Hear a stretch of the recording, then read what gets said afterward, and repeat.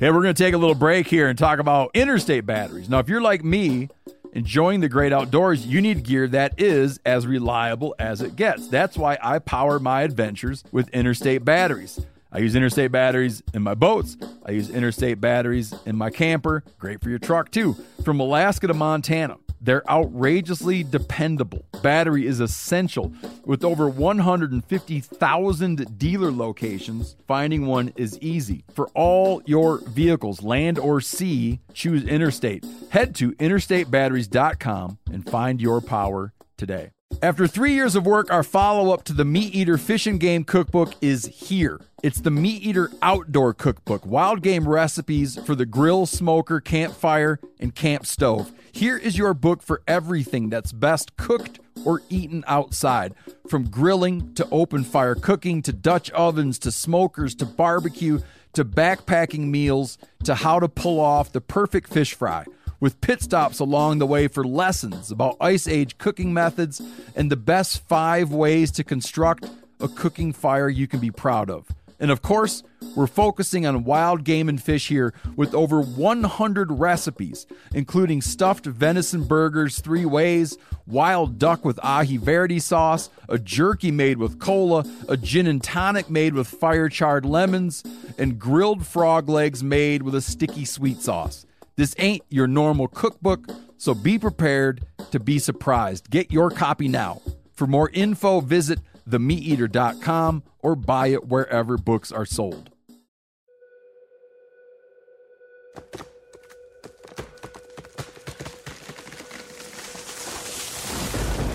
This is the Meat Eater Podcast coming at you shirtless, severely bug-bitten, and in my case, underwearless. We hunt the Meat Eater Podcast. You can't predict anything. Presented by First Light. Go farther, stay longer.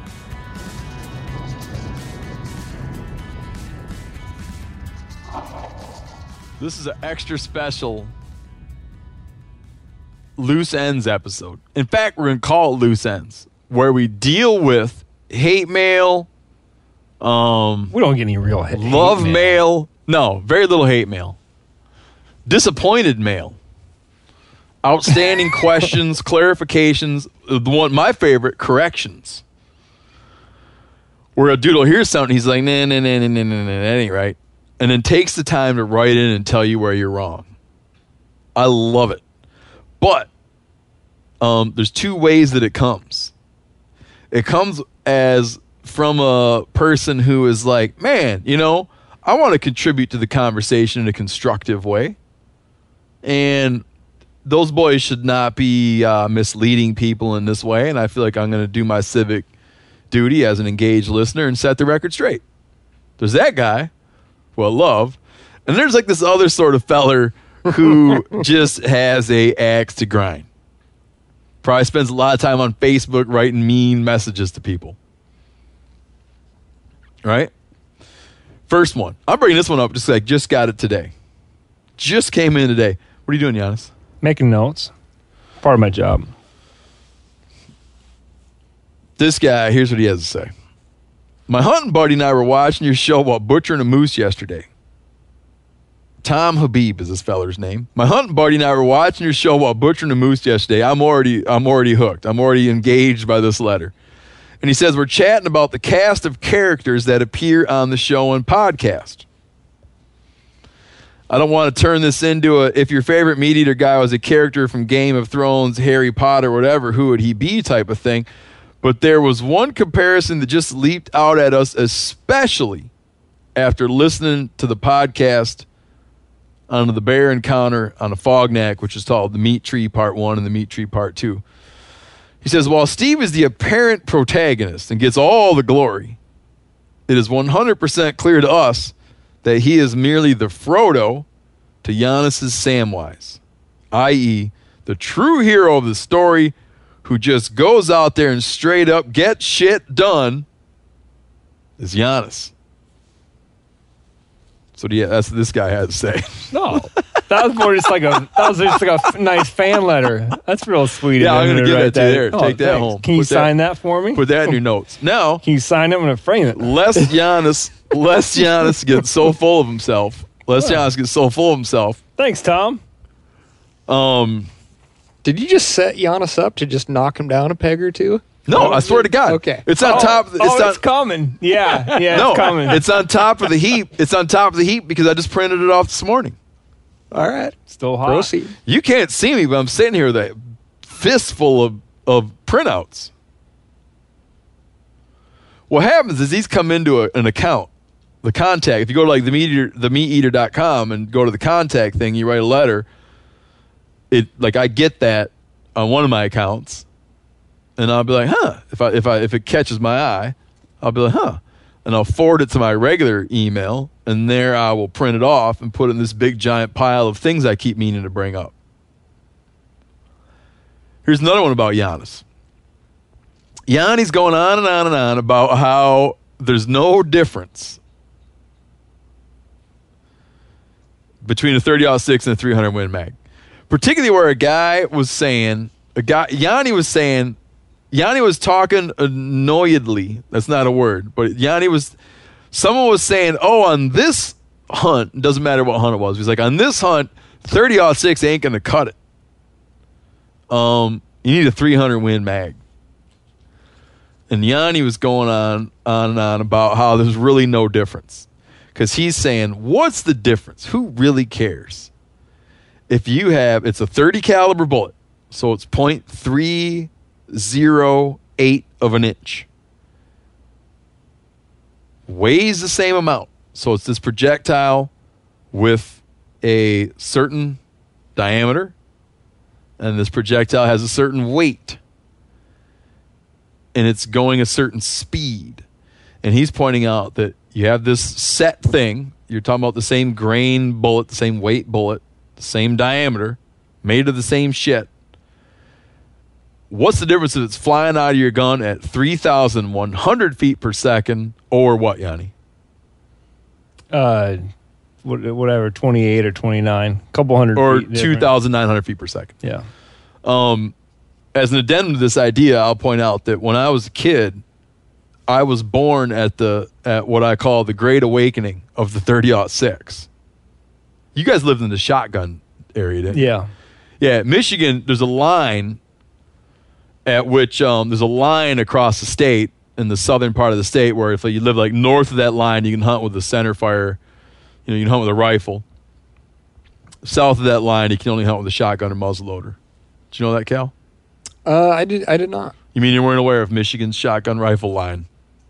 No, I wasn't. Just how insular of a guy.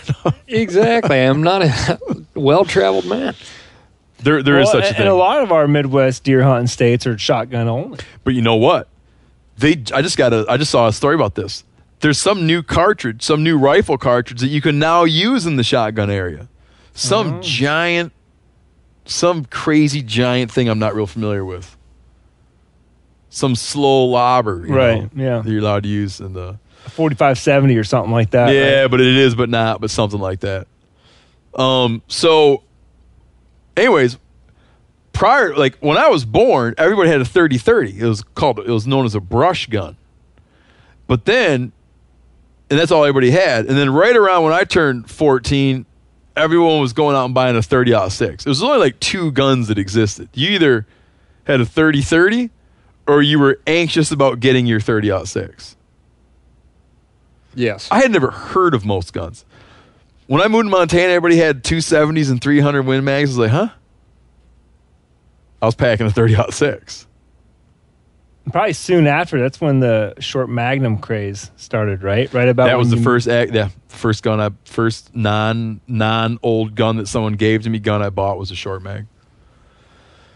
Another side note of this, 30-06, all the numbers and guns mean different things. What do you know what 30-30 means? Yeah.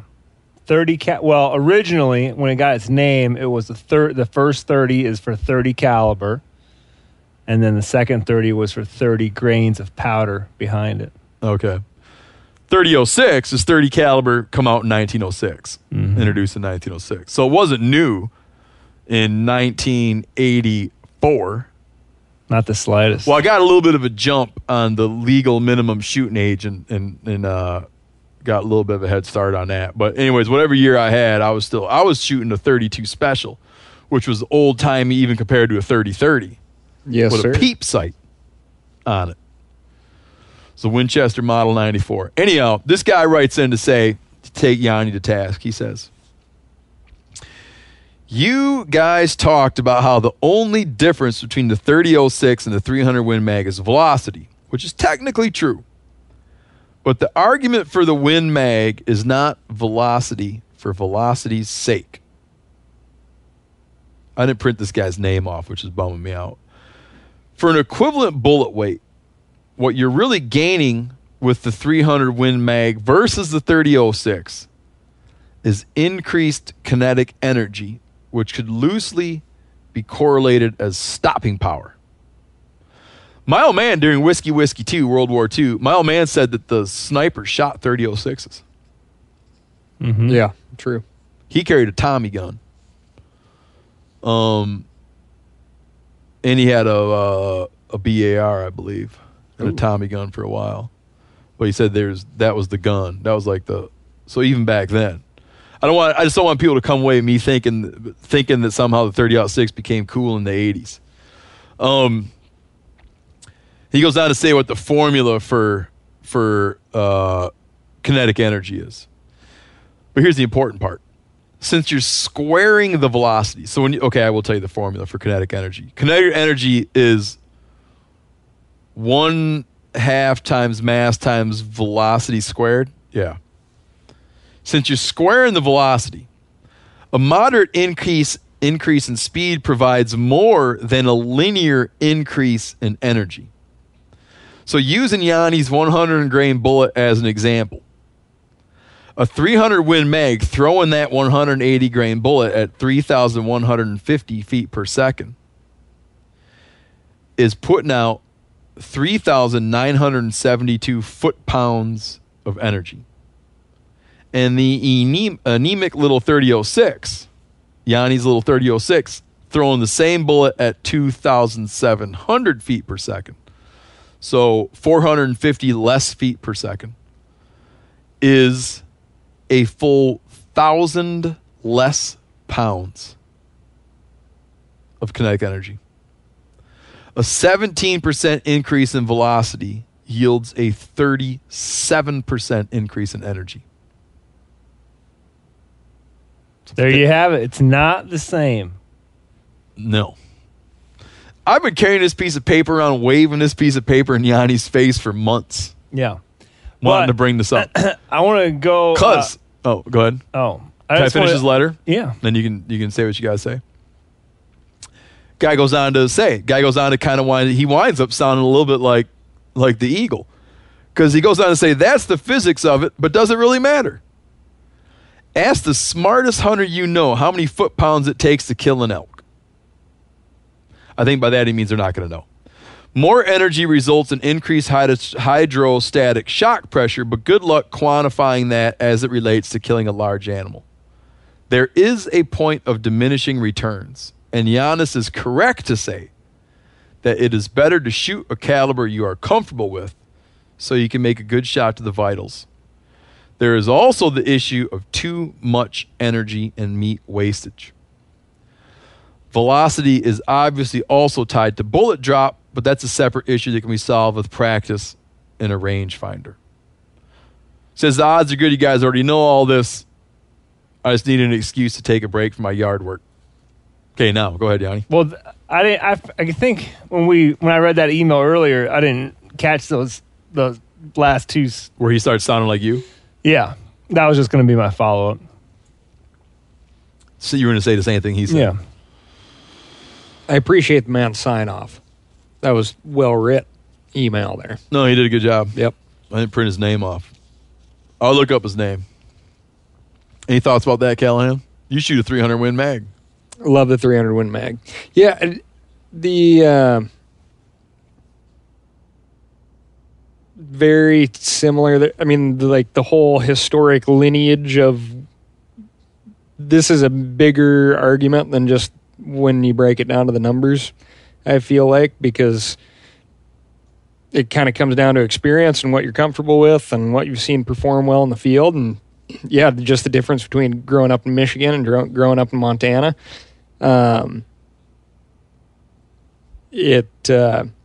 You had access to different things at different times, and like you talk about the 30-06 coming onto the scene and what that did for hunting and the availability of ammunition that wasn't really that great because it was all World War II surplus stuff. I don't think great for big game animals, but that could have made lifelong 30-06 fans and lifelong 30-06 opponents, which leads you down the path to different calibers.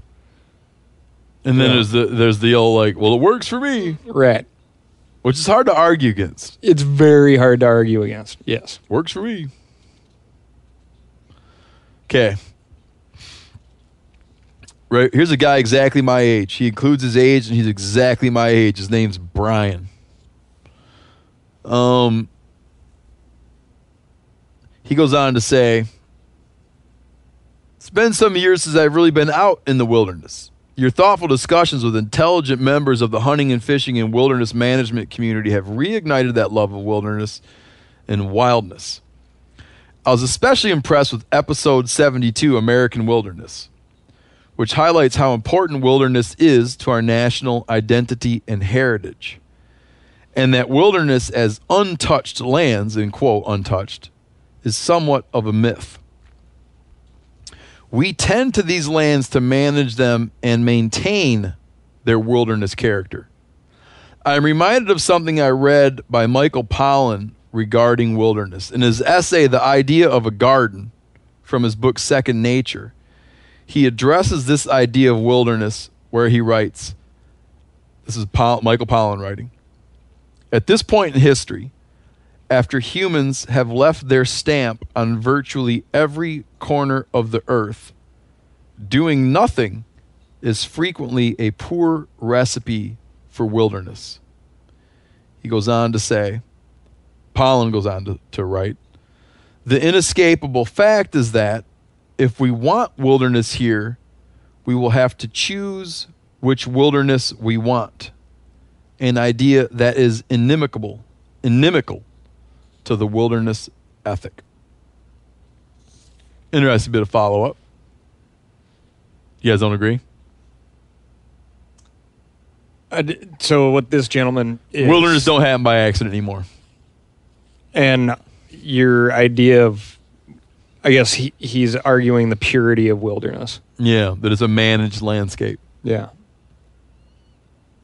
Yeah. In our country's history, I think for a long time, we had wilderness in spite of our best efforts to get rid of it.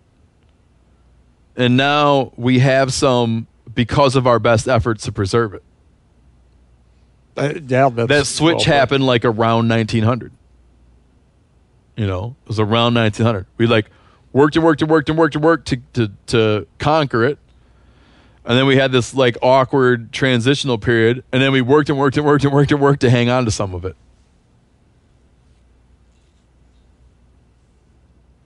Right? Yeah, absolutely. Can't cut a road up there, or I cut a road up there, and the avalanches keep knocking the thing down. So we're just not going to go up there. Yeah, made a choice to just quit going up there. Yeah, cutting it. Here's from a guy named Richard. Now this one really struck a nerve with Yanni. This guy's saying this: I've been hunting for the last 7 years and yet to close the deal on a deer. So 7 years this feller's been at it. I never grew up hunting, but have always been interested in it. I took up archery and rifle hunting when I turned 30. My first year archery hunting, I had a spike come in at 5 yards, but buck fever was so bad I could barely pull in time. Second year, I had a bad shot on a doe at 25 yards. I was crushed and then wanted to quit after that. So I gather he crippled up a doe and never found her. I moved to Idaho a couple years ago, so right in your backyard, Cal. Yesterday, I missed a deer at 200 yards. My elk season starts on Wednesday, and I'm having serious doubts as to whether I'm going to be able to do this. At what point do I call it good and just accept that I'm not good at it? I hate that I have spent countless hours and time and money pursuing this with very little to show for it outside of rabbits. I think if I quit without getting a deer elk, it's going to bug me. My hunting buddies think I'm being too hard on myself. But am I? You said in one of your podcasts that you would quit hunting if it was no longer fun and there was no meat. I think I'm at that point. Not sure what should I do. Should I press on? Richard. No meat and no fun. That'd be a good t-shirt. No meat, no fun. That is a great t-shirt. Like my daughter says, she says, well, yeah, we won't have a meal to eat, but we'll have a story. Sounds like Richard's got a lot of stories. Are you truly not having fun, though? Like, I mean, I've had some everybody here is, yeah, my God, the misery we could pass on to people if that were possible. But there was always something that comes out of that trip.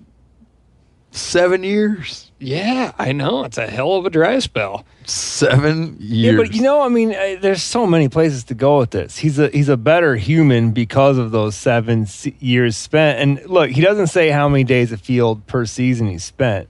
I'm sorry, but Richard might only be hunting a couple, 3 days. Maybe he needs to put in a month of archery hunting and then see where his luck stands, I mean, you can, like, national averages, I haven't looked in a few years, but, the majority of the hunting population is getting a long weekend at the most, is what gets recorded. So, if this guy's getting out during archery and rifle season, he, it could be a week total, let's say. And or maybe he's hunted 14 days in his life. Yeah. Yeah, so... Yeah, the years doesn't really work that well. And I think he's only, if he kills one this year on his 8th year, he'd be just a little bit less than, like, the national success rate, right? Because, we hover somewhere between, like, 10 and 30%, depending on if it's archery or, for general over-the-counter... Yeah, success. Yeah. I'm going to come at it more practically. I think that, like...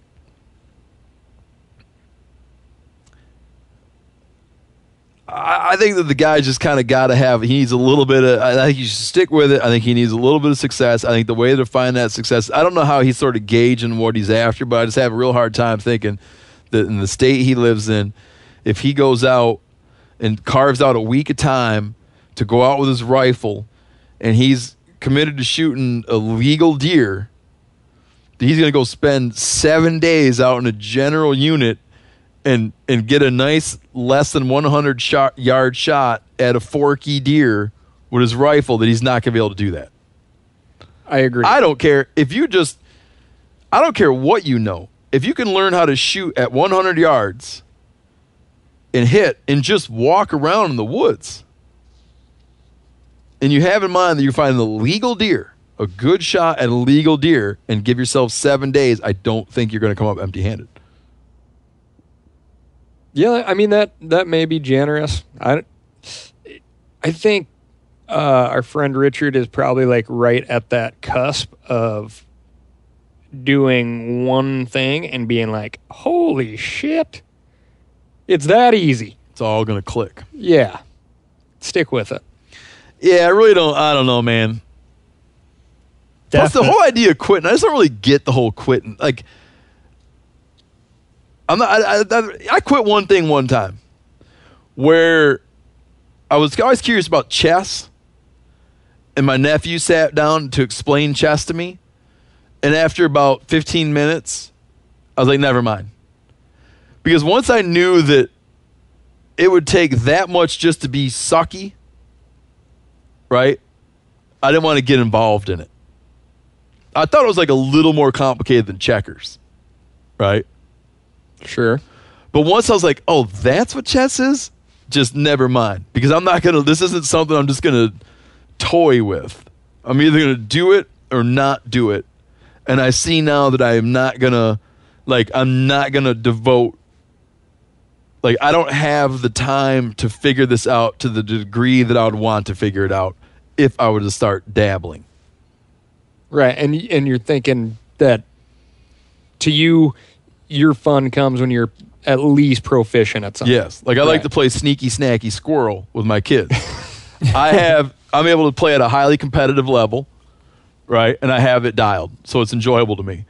But chess wasn't going to be like sneaky snacky squirrel.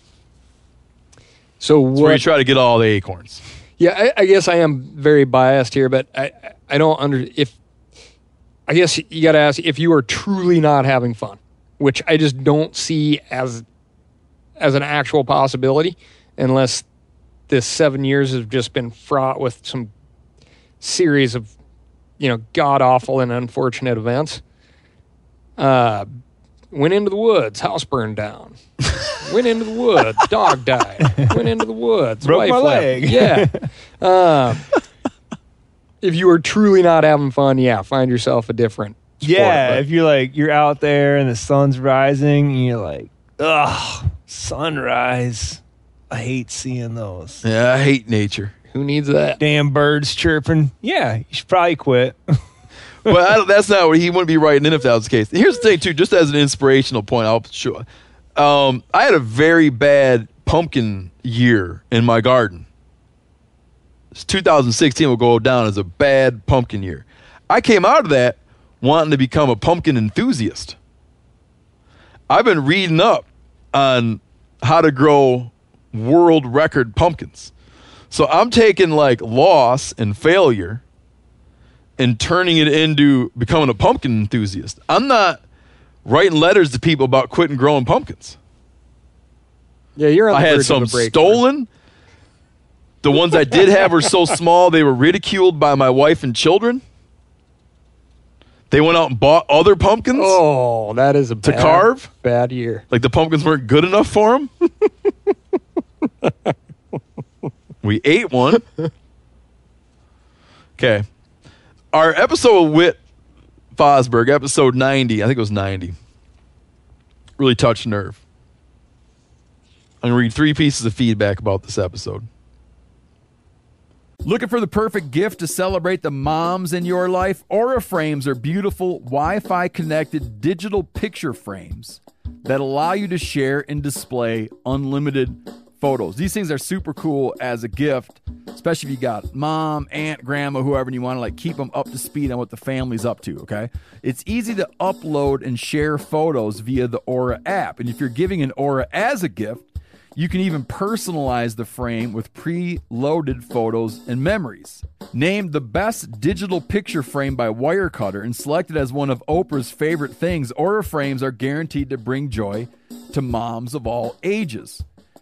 You can share photos to the frame instantly from anywhere, meaning you share videos, photos from any device, and they will instantly appear on the frame, wherever it is in the world. There's no memory card required. Right now, Aura has a great deal for Mother's Day. Listeners can save on the perfect gift by visiting auraframes.com to get $30 off plus free shipping on their best-selling frame. That's auraframes.com. Use code MeatEater at checkout to save. Terms and conditions apply.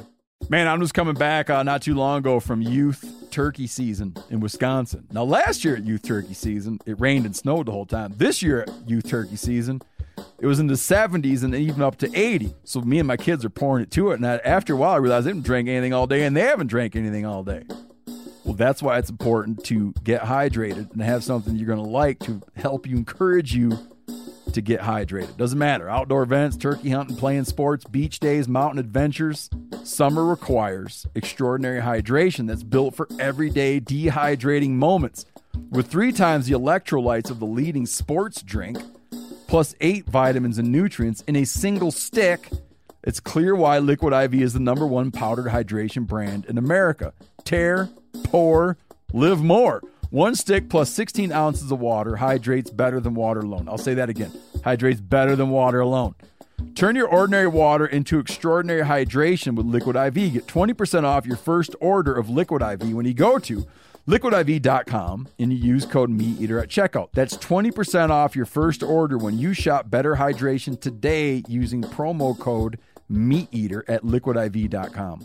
Hey man, after years of fine print contracts and getting ripped off by overpriced wireless providers, if you've learned anything, it's that there is always a catch. So, when I heard that for a limited time, all Mint Mobile wireless plans are $15 a month when you purchase a 3-month plan, I thought, well, what's the catch? But it turns out there isn't one. Mint Mobile's secret sauce is that they sell wireless service online. They cut out the cost of retail stores and pass those sweet savings directly to you. Ditch overpriced wireless with Mint Mobile's limited time deal and get 3 months of premium wireless service for $15 a month. To get this new customer offer and your new 3-month unlimited wireless plan for just $15 a month, go to mintmobile.com/meateater. That's mintmobile.com/meateater. Cut your wireless bill to $15 a month at mintmobile.com/meateater. $45 upfront payment required, equivalent to $15 per month. New customers on first 3-month plan only. Speed slower above 40 gigabytes on unlimited plan. Additional taxes, fees, and restrictions apply. See Mint Mobile for details. Maybe.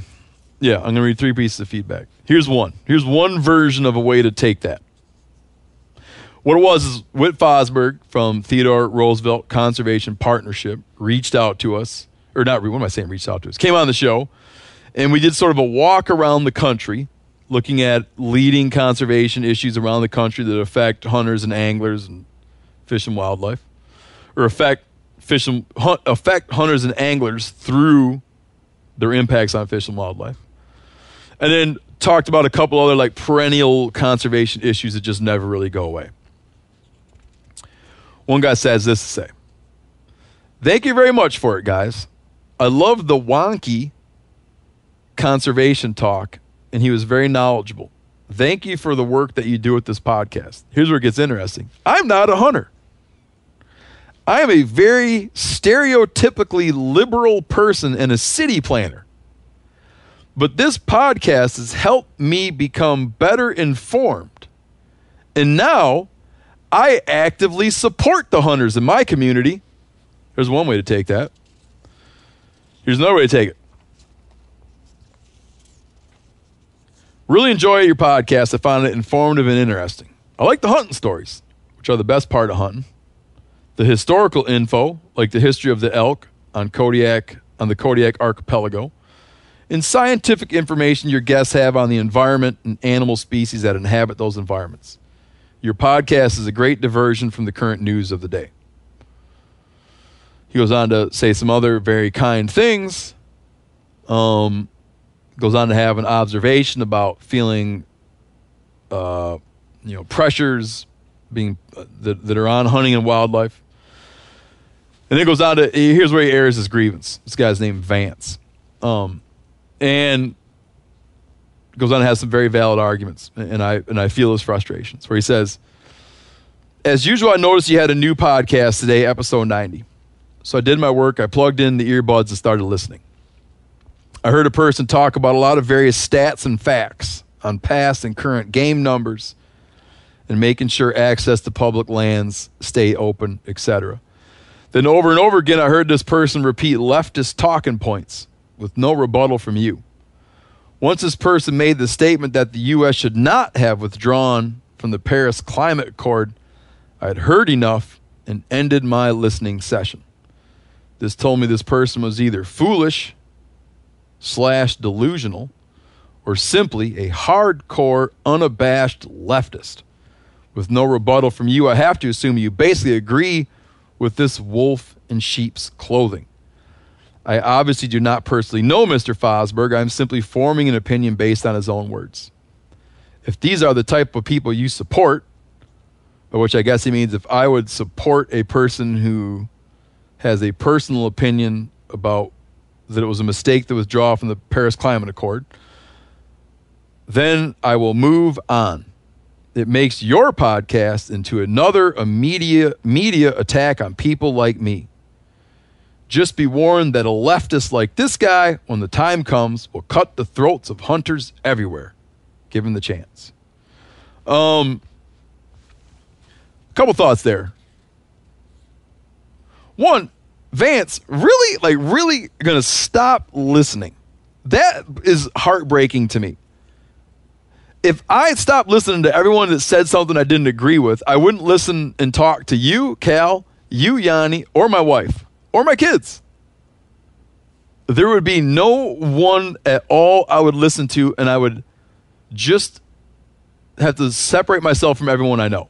Put your head in a hole in the ground. Put my head in the hole in the ground, because it is unavoidable that you will find a way to only hear things you agree with.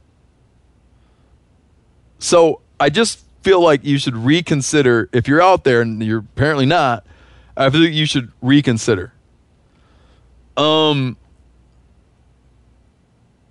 other part of it, and I see this quite often, where I find that like you'll have a guy like Whit Fosberg who devotes his life to hunting and fishing. So that's what he did growing up. It's what he does now. He's devoted his life to hunting and fishing, and was inspired by his love of hunting and fishing to advocate on behalf of fish and wildlife. And there's like this thing that happens, this sort of movement that happens. Often you hear it's like the green decoy thing or whatever, where it's like people go like, oh, if you have some viewpoints that are regarded as like a liberal viewpoint, then you don't really actually like hunting and fishing, even though that's all you've done your whole life. And even though your career is based on hunting and fishing, you don't actually like it. And you will cut the throat of hunters and fishermen first chance you get. It's like as though looking for the enemies of hunting and fishing, you have identified the people who like it most to be the one who would like betray. Whereas a guy that hunts and fishes and doesn't give a rat's ass about fish and wildlife habitat is somehow more trustworthy. I don't understand the perspective. I understand what it's like to be annoyed by someone's viewpoint. Like if I'm talking to someone and they're telling me how they think that under no circumstances should there be capital punishment, for instance, and I'm like, man, dude, I totally disagree. I don't then be like, and you know what? I disagree, and you're gonna be the guy that turns your back on hunters and fishermen. I don't see the correlation. Yeah, something I like to bring up with that is that we hear that a lot about that these people would do this, and you would think if this was like a real thing, that maybe over the course of history, over the course of hunters being conservationists, we would have like an example where these people could be like, yeah, remember so-and-so, that sumbitch, he hunted and fished his whole life. He was just baiting the trap. And then he did it. He did this, whatever. Cut the throats of hunting and fishing guys. However he did it, with some legislation or some rule or law or who knows what. But yeah, if you have an example of that, please. Yeah, that would be bad, because I'd like to understand it better. And we flirt around with political discussions all the time. And the reason politics makes me uneasy is because I'm 50% real conservative and 50% real liberal, depending on what part of things I'm looking at. So I'm like completely alienated by politics. There's virtually no politician that I respect because I'll, no matter what, disagree with half the stuff out of their mouth. Now, here's another guy who said something. Here's the kind of letter I really like. Here's a guy saying where Whit was wrong about something. So thank you for writing in. He says, enjoyed the last show as I do every episode. Keep up the good work. But Whit Fosberg was incorrect when he said hunting is permitted in Maine Woods and Waters National Monument. So the Katahdin National Monument, I think that's how you pronounce it. Is that how you pronounce it, Cal? Katahdin. Katahdin.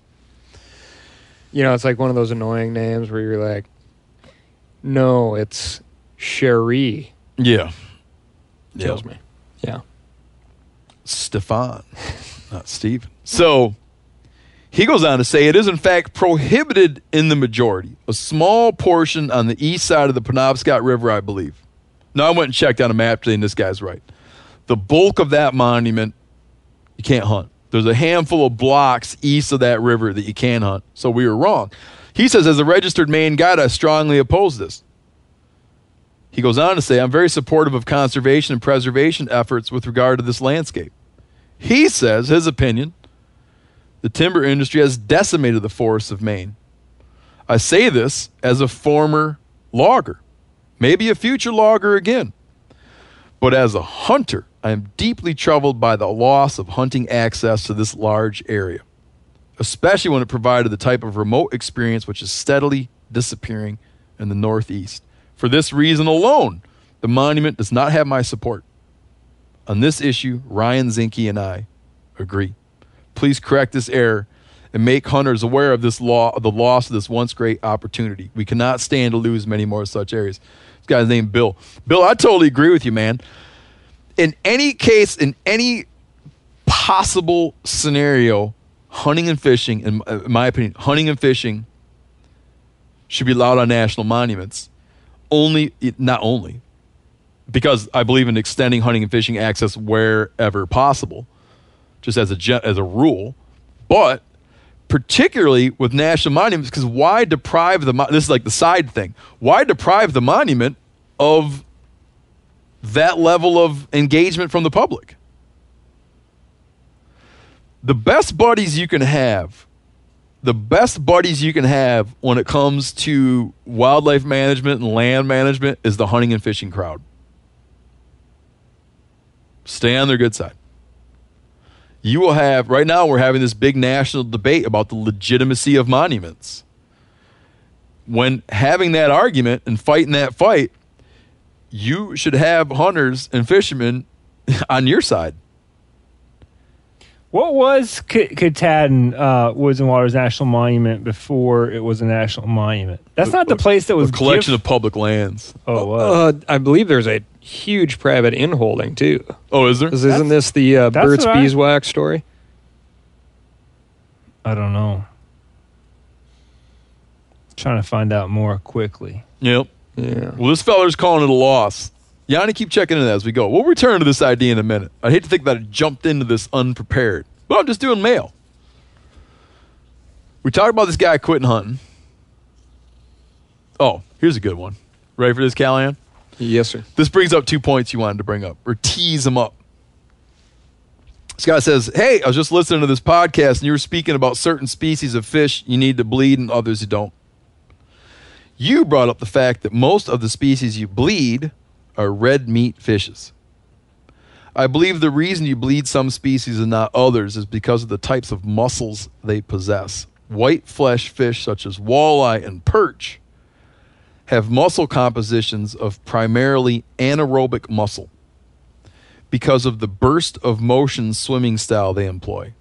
Meaning, fish lays in the bottom, kind of chills, sees something he wants to eat, busts ass over there and grabs it real fast. Then goes back and chills out. Like anaerobic bursts of energy. Salmon, on the contrary, possess primarily aerobic muscles because they participate in sustained swimming. Yeah, like a salmon doesn't go lay on the bottom. In the ocean, he's like a pelagic fish, cruising around all the time. This guy goes on to say, the aerobic muscles require higher rates of respiration, which need a greater blood supply to the muscles. I'm not positive about this, but the correlation seems to be great, and the theories seem to be backed by what I have learned in my collegiate classes. Just food for thought. Now, this aerobic, anaerobic muscle thing is interesting because if you look at think of game birds, all the game birds, waterfowl, upland. Which ones have white flesh, breasts, and which ones have dark flesh, breasts? Cal? Yeah, well, pheasants, right? The ditch chicken. That's White a flesh. classic white meat bird. Chills out and has an occasional explosive flight.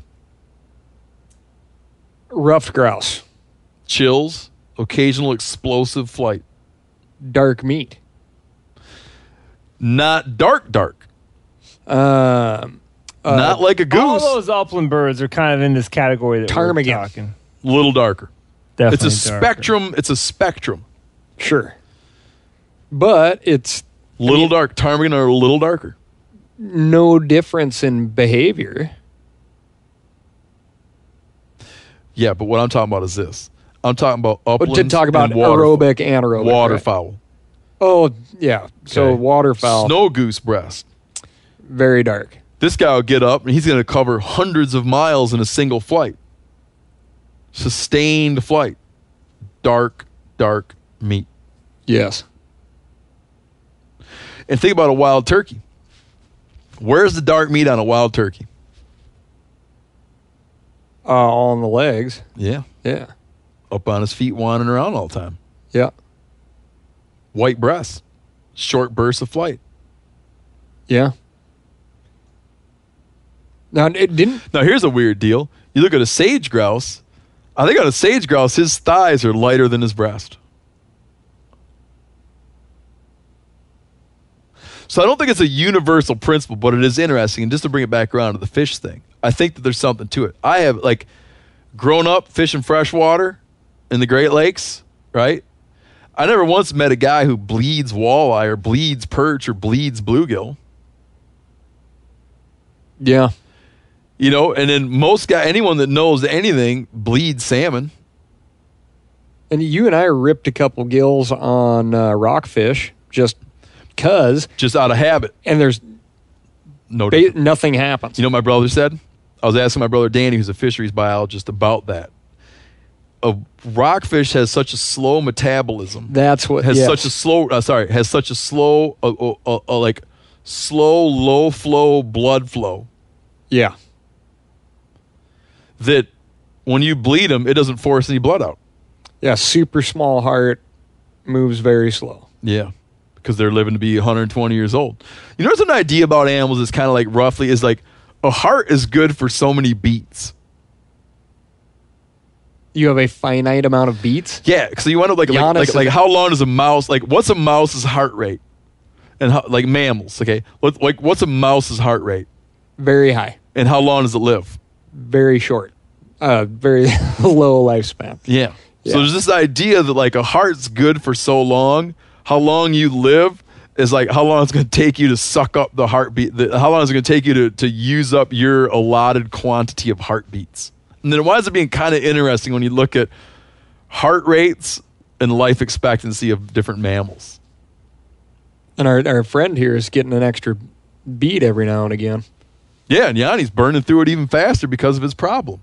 No, yeah. I mean, that's what I was telling you guys today, that the people that suffer from that severe ventricular tachycardia, might be pronouncing that wrong, but that's the bad symptom of it, is that your heart's doing too much work that it shouldn't be doing, and it's going to wear out faster, sooner. Yeah. Do you want to talk meat? Yeah, can I do another meat one? Yeah. Oh, and we can come back to the Katahdin thing, too, if you guys want. Oh, you got some more info? Well, I can just read you like a real quick paraphrase paragraph from Wikipedia on the history of it. Please. So we could at least know. So, Roxanne Quimby, co-founder of, like Cal said, Burt's Bees. Burt's Bees, the guy that sells like soaps and whatnot? Yeah, okay. Chapstick stuff. Began purchasing land near Baxter State Park in 2001 before formally announcing their plans in 2011 that the land would one day become part of a national park. But there was state and federal opposition to those plans, and so they changed the focus to doing a national monument, which could just happen through the Antiquities Act and the proclamation by a president. So they did that on August 2016. They donated land valued at $60 million plus $20 million in additional funds for operations, and then a commitment of $20 more million in future support to the federal government so they could keep the thing going. So then August 24th, 2016, Obama proclaimed 87,563 acres of land as the Katahdin Woods and Waters National Monument. So it was like that deal. That's how it came to be. Only beef with what was his name? Bruce? Can't remember. With him writing in that they bought it up, so they didn't buy it from the state. So that totally negates. Yeah. See, it's such a confusing world. The monument issue is incredibly confusing, and the issue from my perspective is always that each one is much more of an individual versus, let's say, a wilderness, right? People have a basic understanding of wilderness, probably because of the name. They're like, oh yeah, it's a wild Like place. what flies and what doesn't fly. And what flies and what doesn't fly, right? Most folks who go outdoors can be like, oh yeah, wilderness, I think you can't ride your bike in there. And you can't operate heavy machinery. Which you can't is have a chainsaw. Virtually true. Virtually true. You're right. The monuments, gosh, man, I have no excuse not to be fully up to date on this story, but I believe because of the nature of you're going from private land acquired by the federal government, that came with some strings attached. Yeah, I'm sure. So that may, all right. Damn it. Yeah, damn it. Should have been more well read on this one. Well, Sorry you know what? about that. I could go in. I have the power to go in and make it that this conversation never happened and that the letter never came. You're just going through your mail. But I'm not going to, because I'm just going to leave it open to the fact that, like, it's a tricky, complicated world out there. You know, so the yeah, thing so about so monuments, so though, the you gentleman can that wrote change in, yeah, check that out, man. Maybe the feller, the bee guy that bought up all the land, whoever used to own it, was like, come on, come all, hunt and fish all you want. So maybe that's what's going on. Yeah, it's possible. There are ways to make some changes. Like, let's walk through this one just to explain, like a way that a public land thing can become public. We haven't talked about Sabinosa. Am I saying it right? Sabinosa. Yeah. Okay, now in New Mexico, you have a wilderness area that was completely landlocked. And landlocked is? Yeah, and landlocked means we had a federally managed, publicly owned wilderness area that you couldn't get to because there was no road access to it. There was no way to walk into it without crossing private property. So the wilderness area was basically a playground for anyone who happened to own adjoining land. There was no legal way for you to like park your car and walk into the wilderness. And because it's wilderness and you can't fly in and land a helicopter, there was no way to get there. Yeah, unless you wanted to pay an access fee or perhaps go in with an outfitter that was operating off of one of those private holdings. Gotcha. So you could pay your way in. You could pay your way in, but think of, man, if it was cut off to the working stiff. It was cut off to the working stiff, and think of the incentive to keep that stuff locked up if you're a landowner.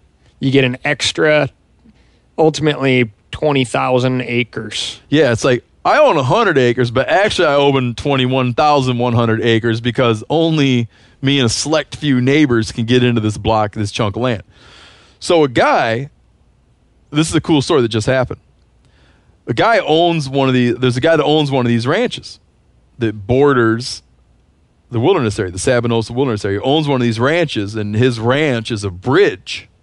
There's a bridge between this wilderness area that the public owns but can't access and the road. And a public easement, yeah.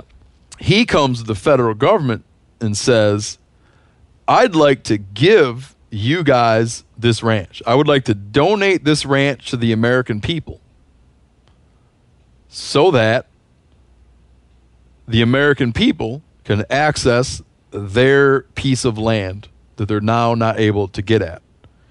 It took a little wrangling, and Senators Udall and Heinrich from New Mexico got involved in helping to orchestrate this deal. And Interior Secretary Zinke got involved in how to orchestrate this deal, and it just became official. Yes. The ranch is now the property of the American people, managed for them by the federal government, and it is now a access point and trailhead to go into the Sabinosa Wilderness area. Yeah, I believe it's managed by the BLM, who's in charge of that wilderness there. I was just hunting a patch of ground not long ago, and there's a lot of like equipment and shit laying around out in the mountains. Mm-hmm. And a buddy of mine was telling me, he's like, dude, this used to all be private. It was purchased by the Rocky Mountain Elk Foundation. Willing seller, willing buyer. It went up for sale. Rocky Mountain Elk Foundation took donor money, which is what kind of their specialty. They took donor money, bought the whole damn place, and handed it over to the BLM to manage. I didn't even know this. I've been hunting on it and didn't even know that it was like a RMEF purchase to become public land. Public land there's like some complicated stories there, man. Very complicated, yeah. And unfortunately, on whatever side of this, whether you'd like to see everything privatized or everything public, you can tell a pretty convincing story on either side because nothing's totally black and white. Yeah, there's a guy I want to have on the podcast that I've been reading up on lately who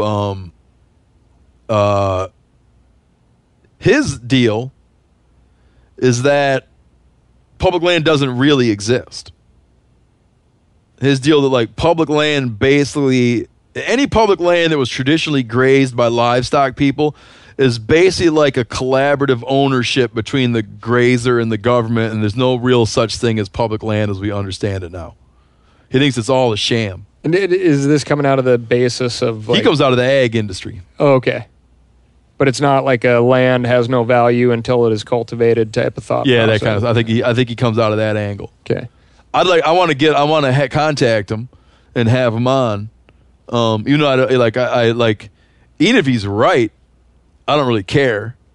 Right? I don't like if someone said, you know what, I've looked and looked and looked, and it turns out that you should be able to enslave other individuals. I've studied the Constitution, and it turns out if you read it the right way, the way I interpret it, there's no problem with you going over to your neighbor and enslaving him at gunpoint. It's legal. I wouldn't be like, oh, okay, sweet. I'm going to go and enslave my neighbor now, right? Like, I don't really care because it would still be, it's just like, you know what I mean? But it'd be a great conversation. I'd still be like, well, yeah, that might be true, but I'm not going to do that.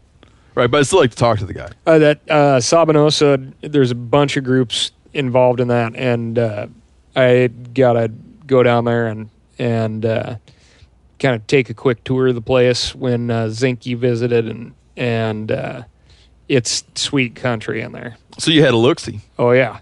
Yeah, had a look-see. Now, did you go down there? Were you like in the company of the various political figures who were gathered down there? Yes. Yep. Yeah. So I was invited down through, really a bunch of mutual friends, all of us, and the National Wildlife Federation, New Mexico chapter, has been a big part of that. Backcountry Hunters and Anglers.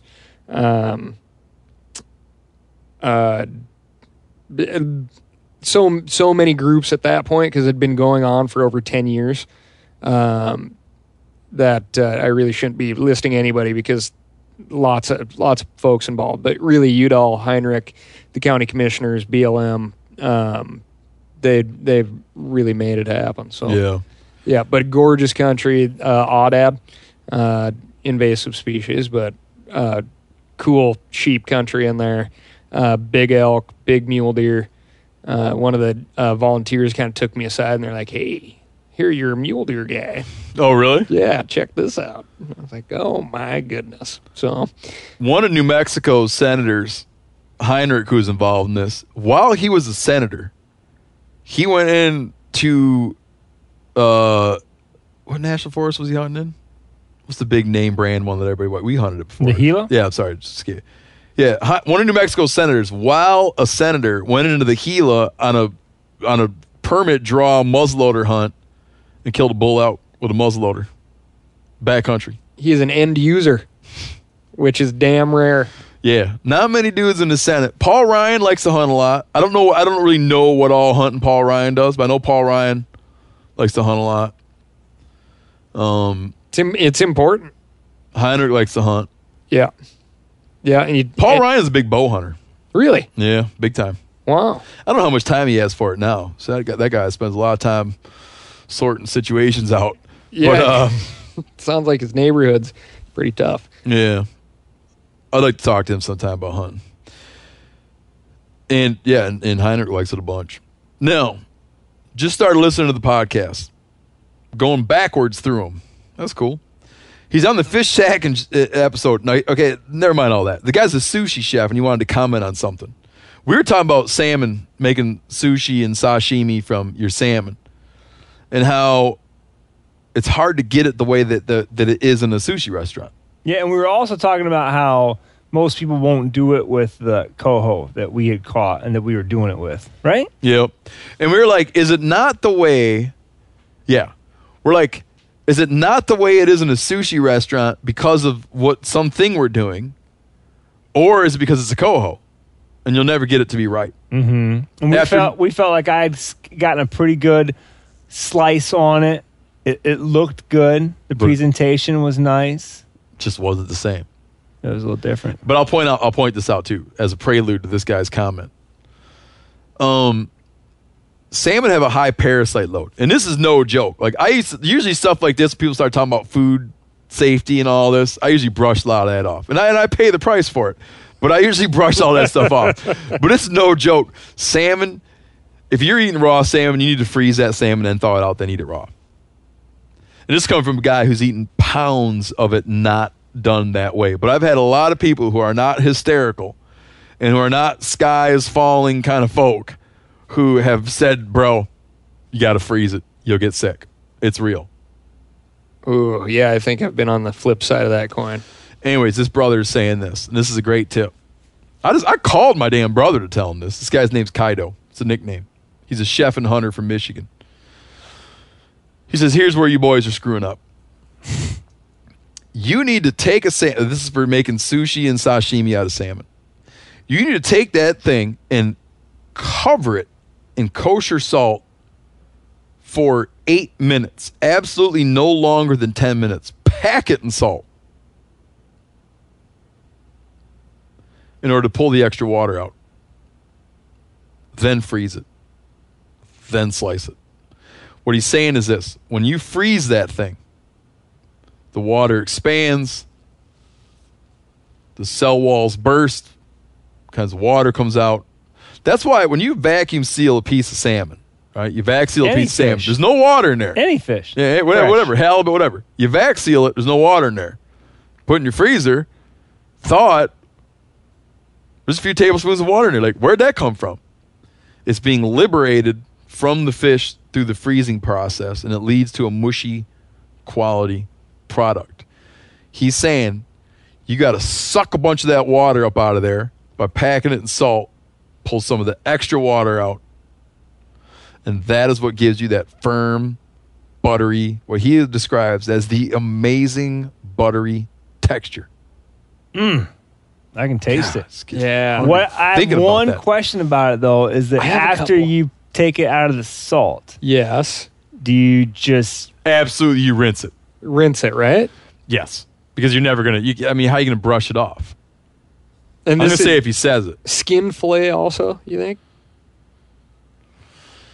My guess would be Kaido he have to rewrite in now. I'm guessing that he's got to be skinless fillet. No, I don't know. I can see it both ways. Kaido, right back in, dude. We need this. We'll pick this back up. You skinning it or not skinning it?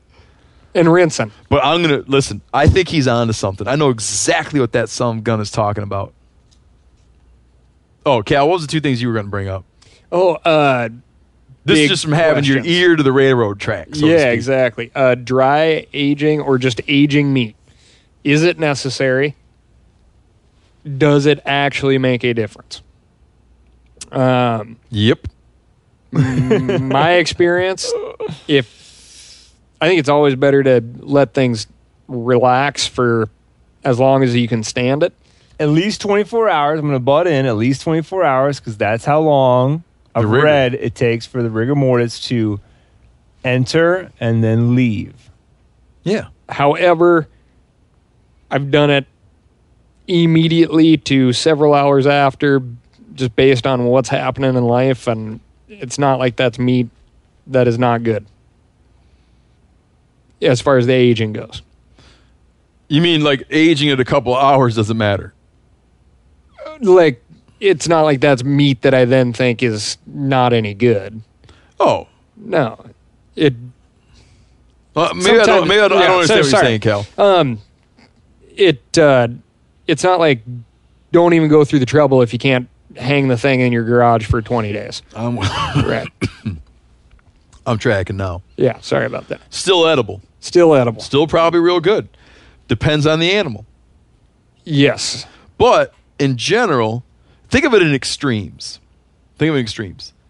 If you shoot something and butcher it and you're eating it an hour later, it has a metallic taste and it is very tough because it's still in rigor. Yeah, and for me, it almost gives me not really like a belly ache, but sort of like a gurgly, just kind of an off stomach. Whatever it is that is going on in there, it seems like, and again, it could be just random occurrences. But yeah, unless you had two of you, yeah, you'll never know. Never know. If you had two exact ewes. When I eat meats that's too fresh, I just get I don't get sick. But I'm just like, man, something just wasn't quite right with that. I'll definitely eat it, but it's not as. That's the thing. It's not as good. Then do you need to have a climate-controlled situation? I've never personally had one. You never have that. But I'm always afraid to answer people's questions on that. I'm like, I am I going to make somebody sick? I age all kinds of ways. Well, let me tell you how my brother ages meat. So he lives in Alaska. He's doing a lot of his hunting in September. If anyone's been up in Alaska in September, you have cold nights, very warm days. Everything's all wet. There's flies everywhere. Meat bees are on everything. It is not conducive to like yard hanging. It's not conducive to garage hanging. All you do in Alaska is beat flies off stuff, right? It's just you're not gonna hang. It doesn't work out. September hunting in Alaska, aging meat like in your garage isn't gonna happen. No, unless you built a cooler. And you could rig up some little dorm fridge, but you're not gonna hang a moose in there. So when timing out his wild meat calendar, he doesn't think like, oh, I got to have last year's moose and caribou all eaten up by September 1st. Because then I'll have my new moose and my new caribou and I'll start eating them. He times it where he wants to have last year's all eaten up at some point in the winter. Because his moose has been freezer aging. Which I believe in. That's the thing. And some people be like, freezer aging, what do you mean? Well, hey. Stuff deteriorates in a freezer. It just takes a long time to do it. You will never pull out let's say it's 2017 and you find a piece of meat from 2015 in your freezer. You will never find a tough piece of meat that's 2 years old in your freezer. Well, I think the same thing is happening to that meat that the guy just explained is happening to that fish. Yeah, it's breaking down. Yeah, because the water molecules are there and freezing, it's breaking down on the molecular structure. And the longer it's in there, the more it happens. And things just slowly break down. Mm-hmm. Then that's the problem when you find mammoths coming out of the permafrost. Well, unless you have one of those freezers that's what's that crazy ice cream? I think it's called Dippin' Dots. I've got an uncle who sells it at it's my wife's uncle. He sells Dippin' Dots at an amusement park that he owns. And when they became a purveyor of Dippin' Dots, they'd have a special freezer that doesn't just stop at 0. It's like -30 or -40 because there's such high fat content in this Dippin' Dots that if you just hold it at 0 or 32, not good enough. It's going to go bad real fast, right? So he's got a special freezer that goes down to -30 or -40, right? Just for these ice cream. Well, he's like, yeah, side bonus of that is I was able to throw a few elk steaks in there and 5 years later, still good. Sure. My deep freeze, I'm looking at the thing right now. My deep freeze runs at -15, which is quite a bit colder than my kitchen. Do you have it maxed out? Mm-hmm. I'm going to start doing that. Yeah. I was trying to find like the efficiency level, but I'm going to quit. I got a lot of fish in there, man, and I like to keep my fish cold. No, I do some other aging stuff when possible. What is too old? Too cold? No, too old in your freezer. I personally have never looked at something and been like, nope, I'm going to throw it away. I just physically cannot do it. No, my system doesn't allow for things to get anywhere near the point at which I would call him into question. But I could say that my brother Matt once found some 7-year-old elk meat in a freezer and enjoyed it. Yeah. Not his elk, mind you. He found it in a freezer. I've never had a And problem stole it. with, and the oldest stuff I've always eaten has been elk, just because when I was living in Colorado, it's like everybody had elk in their freezer, and oftentimes we'd be at someone's house and they'd go, "Oh, look at that," and you'd end up with some 3 or 4 year old elk. Never had a problem with that, but I do think that fish, Oh, you can get there. dude. Like, for instance, last night we ate the last package of Blue Cat from Kentucky, and that was Didn't taste like a coming right year out and of a the half river. ago. Yeah, it was still good. It was edible. We enjoyed it, but yeah, it wasn't quite the same. I was saying how I keep fish in my big deep freeze. I high prioritize fish. So my peak fish in the freezer for me is August. Late July, August, where I'm at my cabin a lot, fishing a lot, and a lot of salmon, halibut, whatnot. Dude, around now, I'm very much like looking to be having that stuff getting wrapped up. In fact, I think I pulled out my last salmon and just smoked it. I saved one piece, I think. Because freezers don't stop activity. Yes. I've had big chunks of bear fat. I've froze big chunks of bear fat, fixing to render it later, and had bear fat actually go rancid in a freezer. Yeah. The fat, question number 2 on this is call fat. Now, that's something Sorry. you guys have hit. Hold on a minute. Did we just blow a fuse? No, I think that your freezer just turned off, but not like off. It just turned off, as in Oh, it was just kicking off? ran a cycle. Oh, you gave me a look. I thought we blew the fuse. Yeah. Oh, sorry. We'll have to pick that back up. Go ahead, Cal. Call fat. Well, that was And- the other issue you wanted to bring up. Can I touch on something more about aging? Oh, yeah, for sure. I also age. Again, I can't tell you like the scientific proof of any of this stuff, but this is based on a shitload of anecdotal evidence and experience and observations of trusted close friends. I will also pull a piece of meat out of my freezer. Let's say on a Sunday I might thaw a block of meat out. I'll then rinse it, pat it dry with paper towels, put a big roast on a rack set over a dish, and put that in my fridge, knowing that I'm going to cook it in 5 or 6 days. So here it's already been butchered, frozen, thawed, and now I'm doing a fridge age on it. Mm-hmm. Which I feel like is helpful. I think you can, because you asked, can you age too long, right? Yeah. We were hanging out with a chef, and we actually tried some of his meat. And after we carved through many layers of really inedible stuff, 18-month age. Is that what it was? It was 18 months. Yeah, and this was in a climate controlled, temp yeah. and humidity controlled environment. Yeah.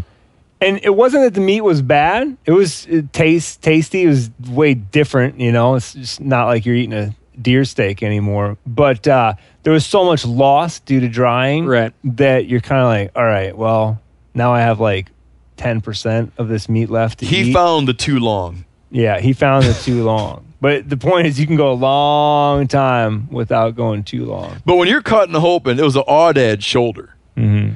When you're cutting open the clod on an aoudad shoulder, in order to get a piece of meat the size of about as thick as a Jolly Rancher, it's like you've lost a lot.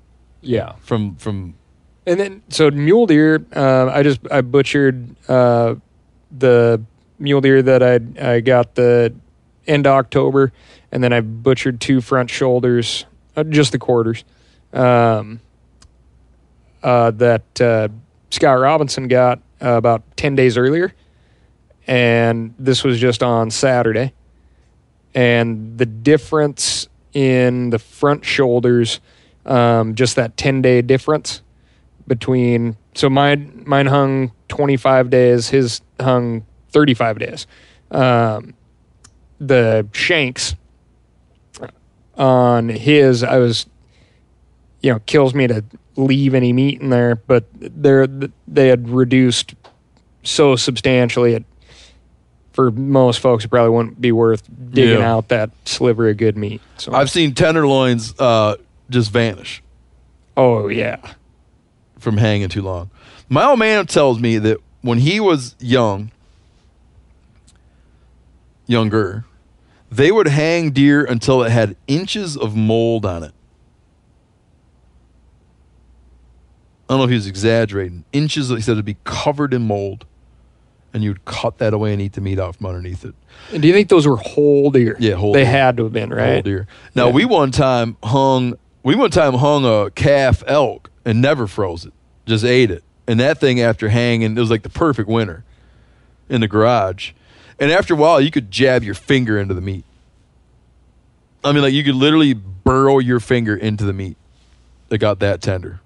Wow. Which is perfect conditions. A little bit below freezing at night, not much above freezing during the daytime. We just ate the whole sumbitch hanging there. Yeah, because, the feeling on these, some majority below freezing nights, basically what you're describing. But, those hindquarters were still, they weren't like frozen hard to the touch, but you wouldn't call them soft. Yeah. I killed a bull elk in Kentucky. And because we were leaving from there to go to somewhere else to hunt, I had to have it processed. And the processor says, I hang him for 10 days. And he hung that elk for 10 days, and those sons of bitches were still tough. It was only later I threw them in the freezer and forgot about them for a few months and started snacking on them. And they were good. Yeah. All right, but you wanted to bring up call fat? Yeah, call fat. I know the show obviously has covered it, and because you guys have used it in some cooking specials and Done it in some cooking, done it in a lot of social media pictures. yeah, I got interested in it because when I was working on my book, where I was talking a lot about Escoffier, the great, famous master chef, French master chef Auguste Escoffier, they bring him up in the movie Apocalypse Now. Did you know Rocket Money can cancel a subscription for you? They'll even alert you when there's been an increase in a subscription price and negotiate rates for you. I can see my subscriptions in one place, and if I see something I don't want, Rocket Money can help me cancel it with just a few taps. You wouldn't believe how many people are paying for subscriptions they don't use. This happened to me. It's annoying. This helps you find it out and get rid of it. Well, Rocket Money is a personal finance app that finds and cancels your unwanted subscriptions and monitors your spending and helps lower your bills so you can grow your savings. Rocket Money has over 5 million users and has saved a total of $500 million in canceled subscriptions, saving members up to $740 a year when using all of the app's features. Stop wasting money on things you don't use. Cancel your unwanted subscriptions by going to rocketmoney.com/meateater. That's rocketmoney.com/meateater. rocketmoney.com/meateater. Looking for the perfect gift to celebrate the moms in your life? Aura Frames are beautiful Wi-Fi connected digital picture frames that allow you to share and display unlimited photos. These things are super cool as a gift, especially if you got mom, aunt, grandma, whoever, and you want to keep them up to speed on what the family's up to, okay? It's easy to upload and share photos via the Aura app. And if you're giving an Aura as a gift, you can even personalize the frame with pre-loaded photos and memories. Named the best digital picture frame by Wirecutter and selected as one of Oprah's favorite things, Aura frames are guaranteed to bring joy to moms of all ages. You can share photos to the frame instantly from anywhere, meaning you share videos, photos from any device, and they will instantly appear on the frame, wherever it is in the world. There's no memory card required. Right now, Aura has a great deal for Mother's Day. Listeners can save on the perfect gift by visiting auraframes.com to get $30 off, plus free shipping on their best-selling frame. That's AURAFrames.com. Use code MeatEater at checkout to save. Terms and conditions apply. Sport Dog is the most recognized brand in the hunting dog training industry. Born in 2003 in Knoxville, Tennessee, Sport Dog was forged by a passionate group of hunters and dog trainers who intimately understood the challenges of the field and the special connection between hunters and their dogs. The Sport Dog promise to consumers is simple. Gear the way you'd design it. Every product Sport Dog builds is meticulously designed and rigorously tested in the field, ensuring it withstands the toughest conditions you and your dog may encounter. Now, I've got two good buddies with what I would call really, really good waterfowl dogs. And here's one of those buddies, Max. Not the dog, but the buddy. I've used that Sport Dog collar now in multiple different states, US and Canada, different temperatures, all the way to negative 20 degrees, and it just doesn't stop working. I'm a fan for life. Get 20% off your first purchase using code MeatEater. So go to www.sportdog.com/MeatEater to learn more.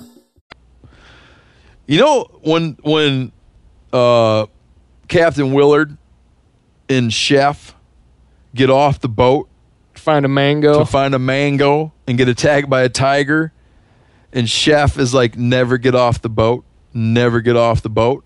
He is explaining to Captain Willard that he studied sauces. He was a saucier in culinary art school in New Orleans and mentions Escoffier. It's a beautiful movie. Dude, best movie ever made. The best movie ever made. So anyhow, call fat. So, No, quick. I got interested in it because Escoffier cooks with it. like sausages and stuff like that. Wraps meat, like the same way you'd use a turkey bag now or whatever, just wraps steaks and roasts and other stuff in call fat to prevent moisture loss and add fat. So I'm doing this coming weekend. I think I'm going to smoke. Or just try to slow roast. I brought out that mule deer I got this year. I brought out the neck whole, which we lead into a CWD conversation, but I'm sure these folks will be fine. And I'm going to wrap that in the call fat is the plan. Yeah. And this is like super, this thing has not started to rut. It's like super thick call fat. But the main questions are, how do you get the call fat out in one piece? Is it worth cleaning? Is it worth dealing with? I don't like the taste of deer fat. I personally like the taste of deer fat. I just think it's got to be next to nuclear hot in order, because as soon as it cools down, it is like paraffin wax. Yeah, it's like that Simpsons where Homer drinks candle wax in order to better compete in a hot pepper eating contest. That is exactly. You cannot get that off your tongue, your teeth. Yeah, but when it's hot, I'll eat it. So, yeah, call fat. Get it out. How to get it out. You gonna tell them? I think you should. You're the expert. Well, Yanni, I heard Yanni explaining this to someone the other day, and Yanni was explaining, only even begin to think about it when your shot is forward of the diaphragm. It's got to be where everything's clean. It's like you open up, your shot enters and exits forward of the diaphragm. Doesn't matter where, but somewhere forward of the diaphragm, because you don't want everything's got to be all nicey nice in there. And and that brings up a point too. So you're going to obviously gut it to get the call fat. When you go to gut it and don't get all the way through your gutting to the point where you're cutting the trachea and yanking the guts out, at that point you're too late. You're going to get blood all over the call fat. You're going to roll it out into the dirt and the grass. You need to just open the lower half, like from the diaphragm down. You're treating this as an autopsy. Open that up and then say, okay, now I'm going to take the time to get my call fat. Yeah, you can't butcher like they do in the Mel Gibson movie Apocalypto. Didn't see it. Or like how they butcher in the movie Red Dawn. In movies, when someone goes to butcher or gut something, people that would definitely know better, like in the case of Apocalypto, it was the Mayan hunters. Or in the case of Red Dawn, it was lifelong hunters who were trained up in the ways of Jed Smith. But when people want someone to butcher something in the movie, they like to use a big knife and have people jab stuff because it's dramatic. They don't show how you'd actually do it, which is surgical. Like I said, you're performing a nice, clean autopsy. Yeah. When I first started dealing with TV folks, they'd be disappointed when they saw what a knife you'd actually use. They'd be like, oh. But could you do it with a machete? They're just like, remember that Crocodile Dundee guy? Yeah, like, really? You do it with that little teeny thing? All slow and easy? You don't just stab it?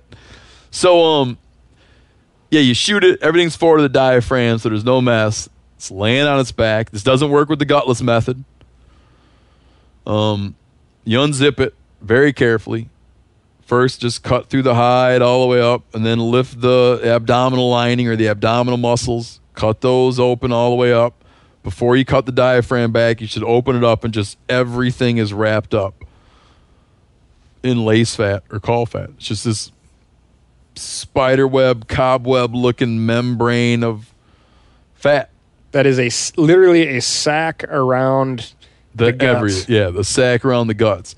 And on a good animal in good condition, it's like, holy shit, there's a lot of fat in there. On a bad animal, and not a bad animal, but an animal in poor physical condition who's exhausted his fat reserves, it's like non-existent. It's like really a thing. It's like a way they store fat. Agreed.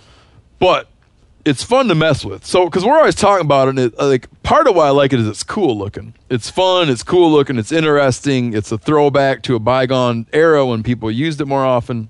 It's a good history lesson. It's a good anatomy lesson.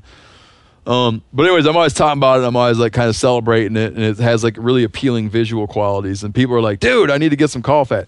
But I'll point out, it's like it's a fun, interesting, educational thing to mess with. But it's tallowy. Right? Yes. So is it worth it? It's fun to mess around with. Yes.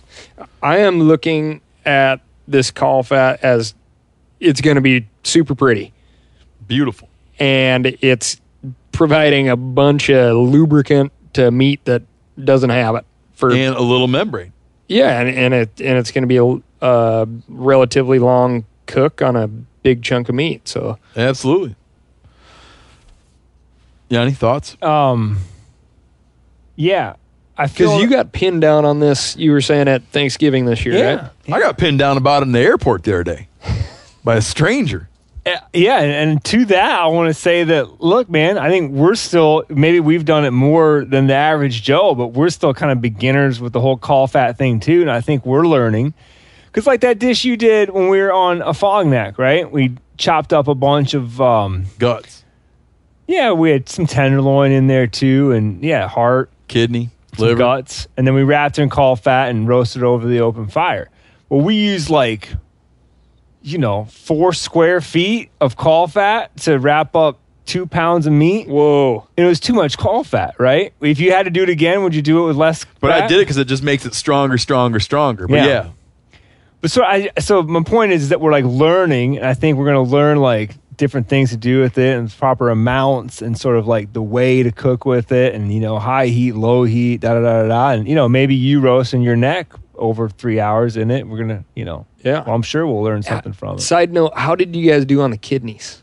I have not nailed that. I think that they're good when they're better on younger animals. Sure. By far. Like I've gotten to the point where if an old deer, do you notice deer's old? I don't mess with the liver because the liver's so strong. Mm-hmm. I like it on young animals. And then if you look in any cookbook that's talking about cooking with kidneys, they're insistent on young animals. So people eat lamb kidney. We shot a lamb in New Zealand. They have feral sheep in New Zealand. We shot a lamb in New Zealand. Holy shit. Lungs, kidneys, everything is so good, liver. But they just get stronger. I think the older deer have a stronger liver. It's funny because it's just rediscovering what we already knew. When we were kids, we pulled the livers out of deer, but Jared's fawn liver. When you shot a 6-month-old deer in the fall, it was that liver was the money. Gotcha. And it's true. Older deer, my mom would soak the liver in lemon juice to try to pull some of the funcation out of it. Do we cover the caul fat? Caul fat's covered. Oh, I want to add another Escoffier thing. And I did this when I was working on my book about Escoffier. I did it with a wild pig bladder. Escoffier would take bladders and rinse it out and then soak it in a little bit of a vinegar solution. Then you take a little game bird, a squab, like a flightless street pigeon or game birds or any kind of thing, and take all kinds of good stuff to eat, like chop up onion, garlic, mushroom, other stuff, like make like a mirepoix, carrot, and put a game bird inside the bladder and pack all that mirepoix, like pack that around it, all that sauteed carrot, mushroom, onion, garlic, all that stuff, and just pack it all the way around there and tie the bladder shut. And then just put that bladder with the bird living inside of it, poach it in broth. And the bladder turns like a rainbow color. And you just keep you're poaching the bird at a low temperature inside a bladder, and then eventually when it's time to eat, you snip open the bladder and take out the bird and all that stuff that you were cooking inside that bladder. Sounds delicious. And it's just like a way that he was like, because they weren't, in his time, you weren't dealing with like synthetic liners and stuff. You're just looking for like, in that case, you're looking for a non-permeable membrane. And it's like the original sous vide. Yeah. Yeah, exactly. No, exactly. That's what he was using. In the absence of sous vide bags, he was using bladders. And I cook birds that way. It's fun. They're beautiful. You've tried it? Oh, dude, yeah. Really great. Wrote a whole damn book about it. Oh, yeah. Haute cuisine. Now, here's a guy. Yanni was talking about carrying combat gauze. Yeah. Which is something used for like catastrophic injuries, combat gauze. When you're just dealing with a accidental gunshot injury. Severe puncture. Hit yourself wildly with an axe. Yanni, we were talking about how you put it over the wound. And an EMT who's dealt with a number of gunshot wounds in his day, a fellow named Nate, wrote in to be like, no. You got it all wrong. And he sends us a video about how to apply combat gauze. You pack the wound channel full of combat gauze. The video, which is on a rubber fake arm, is disturbing. Yeah. He's packing the rubber fake arm wound. And it makes you feel nauseous. Yeah, you feel woozy from watching it. He produced his own video? No. Okay. It's like a how to use demo video. Combat gauze. He's like, dude, putting it over doesn't do shit. You pack. Jam it in there. So you tell your buddy, bite this stick. You make people watch that video before they go in the woods. Chew on this stick while I pack your wound full of gauze. That's why that hatchet is not I'm a going to toy. take another stick and jam your wound full of gauze with a stick. No. My finger. With your fingers that have latex gloves, probably be the right thing to do. I would use a stick. I would get a sharp stick and jam it full of gauze. So there's that. Ready for this one? Bring it. Positive or negative? Neither. All right. Vexing. Started hunting 4 years ago. This is a fellow named Zach. I've only had the chance to hunt 2 of those deer seasons. Now, I understand all the legal stuff behind harvesting a doe. However, the ethics behind taking a doe that is around 6 months old has me in doubt. I had a chance to take a younger doe and pass on her before I felt like she was too young. Am I overthinking this? How do you view the ethics of harvesting legal but clearly young animals? You're overthinking it. But you can really think on it. Because it's a recruitment, right? If you look at it, the young ones are the youngs that are the animals that are the most likely to not make it through the winter. Yeah. So quite possibly you could be taking an animal that will very well die. Yeah. So if you look at it from that perspective, that's like a free doe. It's better than removing a proven breeder. Correct. Yeah, definitely.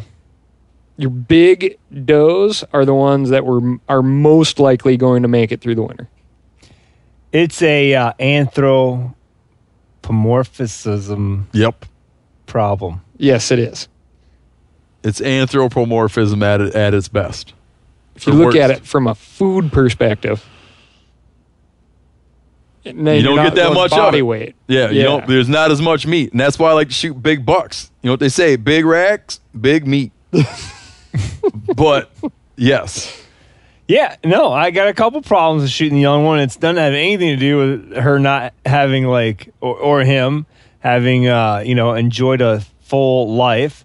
It's one, you get like a white-tailed doe fawn. I mean, you're looking at 20 pounds? 20 pounds. Maybe yield? Well, yeah, 30 pounds of yield maybe. I mean, it depends on how late in there's a big difference between September 15th and November 15th. Yeah. But it's could be half of if you shot a year-old doe. Oh, yeah, man. And then, too, those young animals are just so mild. Some people like that, though. Yeah. They don't like any flavor. Yeah. If you like skinless chicken breast, then, 6-month-old white-tailed does are for you. Germans, man, we learned this. They want to buy, when they buy red deer out of Scotland and whatnot, they want to buy ruddy stags. Same thing with those boars out of Texas. They like them high. Is what they call it. Remember the boars out of Texas? Yep. So he's saying too. They get exported. Yeah. The stuff Americans don't want to touch. Yeah. Some areas in Europe, that's like, send us all the ruddy old boars. We like them high, flavorful. The old mule deer buck I gave away 60% of the elk I shot this year, and I'm not giving away any of the mule deer buck I shot this year. It's too good. Oh, yeah. From the deer's perspective, it doesn't matter. Like a 5-year-old buck isn't going to be like, just shoot me. I don't care anymore. It's like from the deer's perspective, you're killing him. He's dead, right? They want to live. There's no question. They're not trying to. A young one's not like, in the prime of my life or just getting started in life. Like it doesn't really matter. Where I think it comes from, where the prejudice against or where the idea that you shouldn't shoot fawns or does comes from, is you have to start to step back and look at the history of wildlife, or in this case, the history of deer management in this country, where in the late 1800s, early 1900s, we had like wiped out white-tailed deer in a lot of areas. And it was a long road to recover the species and bring it back to huntable numbers. We were able to keep hunting deer during the recovery because we just harvested bucks. So anyone who grew up where your tag was good for like a buck was because you were harvesting deer, shooting deer to eat, shooting deer for whatever, while still growing the population. Because when you shoot a buck, you're removing one animal from the pool. And as long as you have enough bucks left to make sure all the does get bred, you're fine. The key was saving your breeding age does. Because if you shoot a buck, you're removing a deer from the population. When you kill a doe, you're killing her and every fawn she will ever have.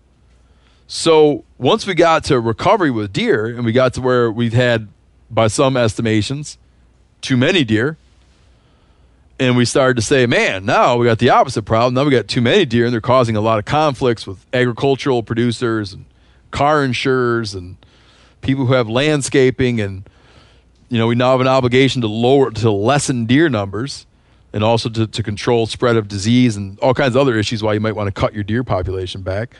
We started to say, hey guys, the whole not shooting doe thing, well, never mind. Now we're killing does. We're trying to lower deer numbers. And there's been a lot of resistance to that. It still hangs on in some areas. It does. It's different growing up in. You talk about it a lot, right? Like all of a sudden you went from Michigan to Montana, and it was like, I can kill how many deer? Yeah. When I first started rifle antelope hunting, I'd shoot 5 a year, I think. We used to go out, when me and my brother would head out antelope hunting, we'd have 6 tags in our pocket. 2 buck tags, 4 doe tags. 3 tags per. Right. And then that big winter kill happened, and those days are over. Right. In that area. And then, same. You could pick up, the law really is you can shoot a total of 7 deer in Montana. So 1 buck, there are some additional buck tags now, but and then 6 does. Well, in the southeast, there's a lot of states you can kill a deer a day, 2 deer a day. Yeah. Or no limit on deer. Yeah, or you carry the same tag around for the whole season. Doug in Wisconsin, Doug Dern, he still has people in his community here like they just will not shoot a doe. They'll shoot every buck they ever lay their eyes on Yeah. but they won't shoot a doe. Just because of growing up. But like Doug, when he was growing up, when he was a little kid, if you saw a deer track, you went home and told your mom and dad about it. It's amazing. Now they got 50 deer per square mile on good habitat. So yeah, I think this is it's more of it's your personal ethics out there, and it's just you. So do what you feel good about. But the those tags exist for a reason.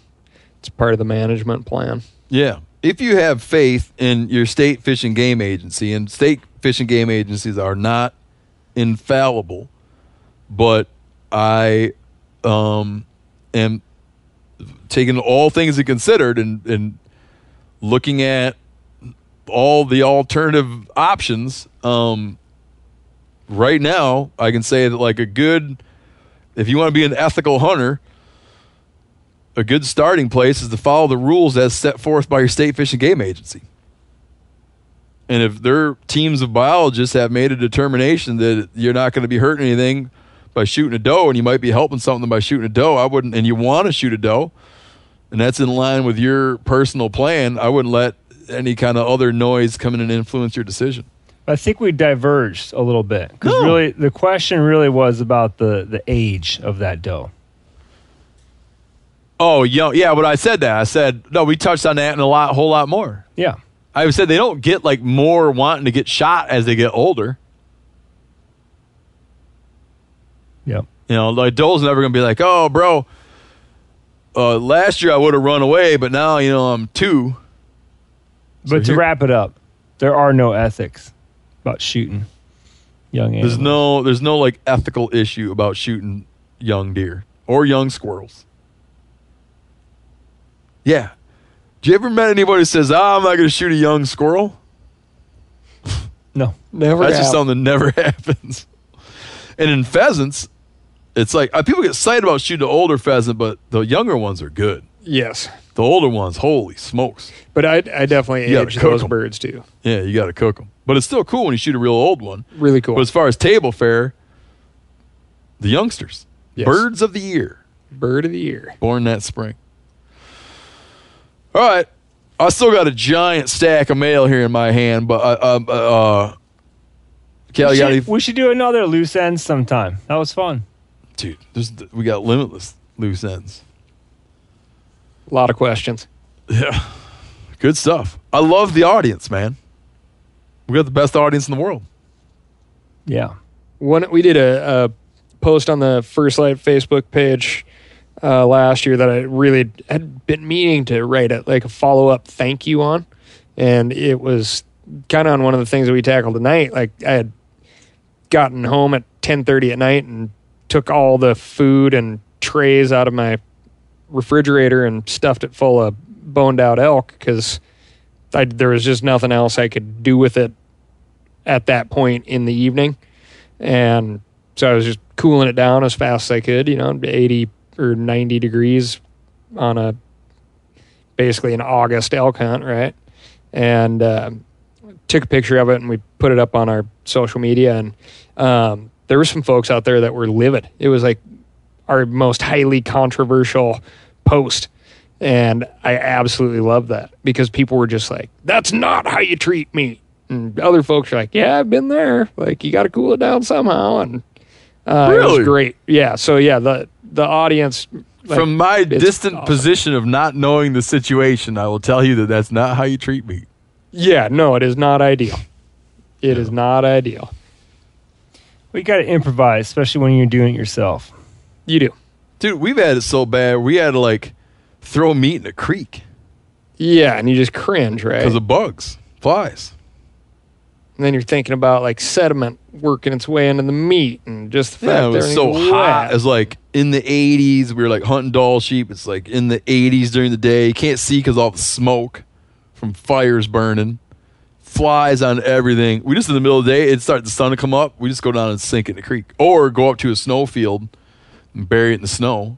Spend most of our time just trying to manage meat. Yeah. Not ideal. Someone be like, hey, you can't throw meat in the creek. But the picture would have been way worse if it was just it covered in fly eggs. Ugh. Yeah, I love the fans and the listeners too, especially Tom Habib, the guy that wrote the Real Hero email. Yep. Thanks, Tom. Oh, Yanni's an actual. But I'd love you all more if you take the time to subscribe and give us a rating. There's only one rating you can give if you're going to rate the Meat Eater podcast. That would be 5 stars. The rightmost star. Yeah. Yeah, and what else do they need to know about that? subscribing too, man. Yeah. Subscribing is very helpful. Also, go follow. I'm on Instagram at Steve Rinella. Follow Meat Eater TV on Instagram. That's good stuff. There's all kinds of things you can do. And keep writing in letters. Ryan Callahan, thank you very much. Thank you. That was fun. Your grains of wisdom. And Yanni, the real hero. I think instead of the Lavian Eagle, I'm going to start calling him the real hero. Oh, let's not get ahead of ourselves. Hey, we're going to take a little break here and talk about Interstate batteries. Now, if you're like me, enjoying the great outdoors, you need gear that is as reliable as it gets. That's why I power my adventures with Interstate batteries. I use Interstate batteries in my boats. I use Interstate batteries in my camper. Great for your truck, too. From Alaska to Montana, they're outrageously dependable. Battery is essential. With over 150,000 dealer locations, finding one is easy. For all your vehicles, land or sea, choose Interstate. Head to interstatebatteries.com and find your power today. After 3 years of work, our follow-up to the Meat Eater Fish and Game Cookbook is here. It's the Meat Eater Outdoor Cookbook, wild game recipes for the grill, smoker, campfire, and camp stove. Here is your book for everything that's best cooked or eaten outside. From grilling to open fire cooking to Dutch ovens to smokers to barbecue to backpacking meals to how to pull off the perfect fish fry. With pit stops along the way for lessons about Ice Age cooking methods and the best 5 ways to construct a cooking fire you can be proud of. And of course, we're focusing on wild game and fish here with over 100 recipes, including stuffed venison burgers 3 ways, wild duck with ahi verde sauce, a jerky made with cola, a gin and tonic made with fire-charred lemons, and grilled frog legs made with a sticky sweet sauce. This ain't your normal cookbook, so be prepared to be surprised. Get your copy now. For more info, visit themeateater.com or buy it wherever books are sold.